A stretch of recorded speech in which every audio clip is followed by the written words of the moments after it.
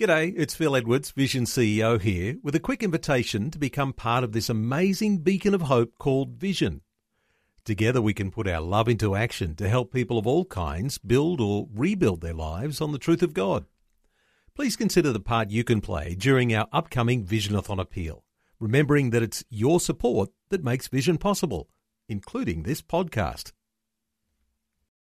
Vision Christian Radio is all about connecting faith to life. From inspiring stories about the struggles we all face, to helping you understand the issues going on in the world, to clear and understandable Bible teaching. All peppered with great Christian music, the latest news, and even a few laughs along the way. You're about to experience just a small part of what we do. For the full experience, tune into a Vision Christian Radio FM or AM station near you. Listen online at visionradio.org.au or download our free app. Well, you might be familiar with the decision we heard about in December last year, that there would be a Senate inquiry into the harms for Australian children from online pornography. Well, Jim Collins is the Tasmanian State Director for Family Voice Australia. He'll be following along what's happening with the inquiry and, I guess, wherever possible, making some level of contribution and commentary on the debate. Let's catch up with Jim Collins and talk to him about the inquiry. Hello, Jim. Welcome along to 2020. Hi, Neil. Thanks so much for asking me to be part of this today. Well, Jim, thinking back to December, I remember there was such a sigh of relief amongst Christian commentators that the government was actually going to conduct a Senate inquiry into the harms that come from online pornography. How did you feel when that announcement broke? Look, I was thrilled, to be honest. It's something that we've been hoping and praying would happen here in Australia, particularly since other nations and especially the UK are sort of leading the way in recognising that when children are actually exposed to hardcore online pornography, that it has a deeply profound and harmful impact on them. And we're thrilled that the Senate's actually going to look into this. Now, I can hear a little bit of an English accent with you, Jim. You obviously follow what's happening in the UK fairly closely.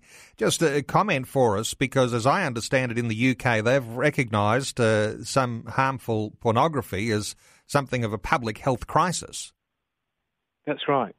Yeah, I do originally come from the UK. I've been in Australia, I guess, about 20 years now, and in Tasmania for the last 5. But obviously I keep in touch with the UK, with family and friends and so on. And what's been really interesting in the UK, I mean, interesting from one perspective, very tragic in another, is that there's been a growing awareness across a whole, all different areas of culture that there is a problem with online pornography, and particularly the harms that it does to children there. And when I say that, a couple of the national newspapers, particularly the Daily Mail and the UK Daily Telegraph, have had a series of articles which have where parents have spoken out about harms that they've noticed their kids have been suffering from viewing porn. There's been an awakening of the medical profession. That's you almost want to ask listeners to cover their ears, but there've been young girls presenting themselves to doctors with internal sex-induced injuries, which renders them incontinent. I won't go into the details of that, but awful sorts of things are happening. There's been a senior policeman, John Sutherland, who's one of the senior figures in the Metropolitan Police, said that it's catastrophic what online pornography is doing to children in the UK. And it shifted. What was very interesting, it seemed to reach something of a tipping point where previously people have thought, well, there is a bit of a problem. We don't want kids to see porn, but that's something that you have a personal oversight for, or something that parents should try and help control and regulate and those sorts of things. And if a parent's doing a good job, then they don't need to worry about the kids. But the UK woke up to the fact that that's no longer the case, because the internet is basically everywhere now. With the advent of smartphones and tablets, you can never be sure when your children might inadvertently view pornography. And so in the UK, there's a wealth of information that shows that essentially it was a public health crisis. It's so damaging to a young child to view hardcore pornography, that they had to do something about it. So the Senate inquiry is going to be happening basically in the first half of this year. I guess some people will say, is this just going to be another talk fest? What are your hopes or your expectations that might come from a Senate inquiry into pornography? I think the first thing that we need to do, and as happened in the UK, is that we need to understand just what a problem we are actually facing. It's almost like there's an elephant in the room, and parents are discovering that their kids are having issues. Teachers are knowing that pornography is affecting the behaviour of kids. People in the medical sphere are now waking up to it. What my hope would be, A, that there would be a full exposure of just how much our kids are viewing pornography. B, how much that is actually harming them. We know that it affects brain development. It shapes their thoughts about what is sexually right and wrong and those sorts of things. And C, that the Senate would actually assess a multi-pronged variety of solutions, including the UK, where they actually went through to regulation for the internet sphere, but also so that parents actually know, so that teachers actually know, so that anybody in society actually recognises that we've got a problem and we have to do something about it. Now, we know that when the Senate looks at an issue, they do it with great rigour.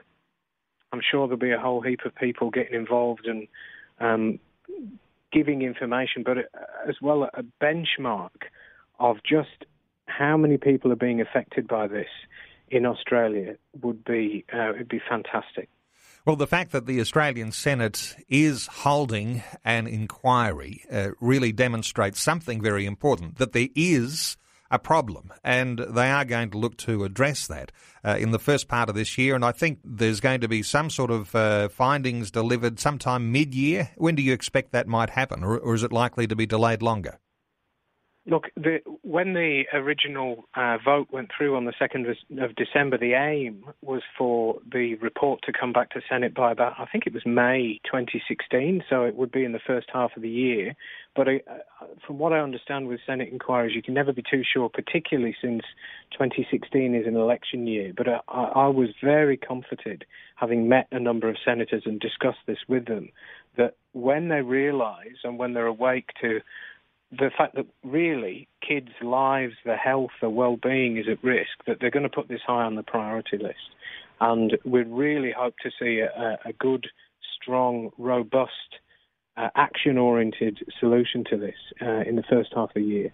Now, important point here, Jim, when there's Senate inquiries, they're usually calling for submissions, and that sometimes is coming from organisations and other times from individuals. For those listening into our conversation now, what sort of action can be taken to contribute to this issue on pornography in the Senate inquiry? Sure.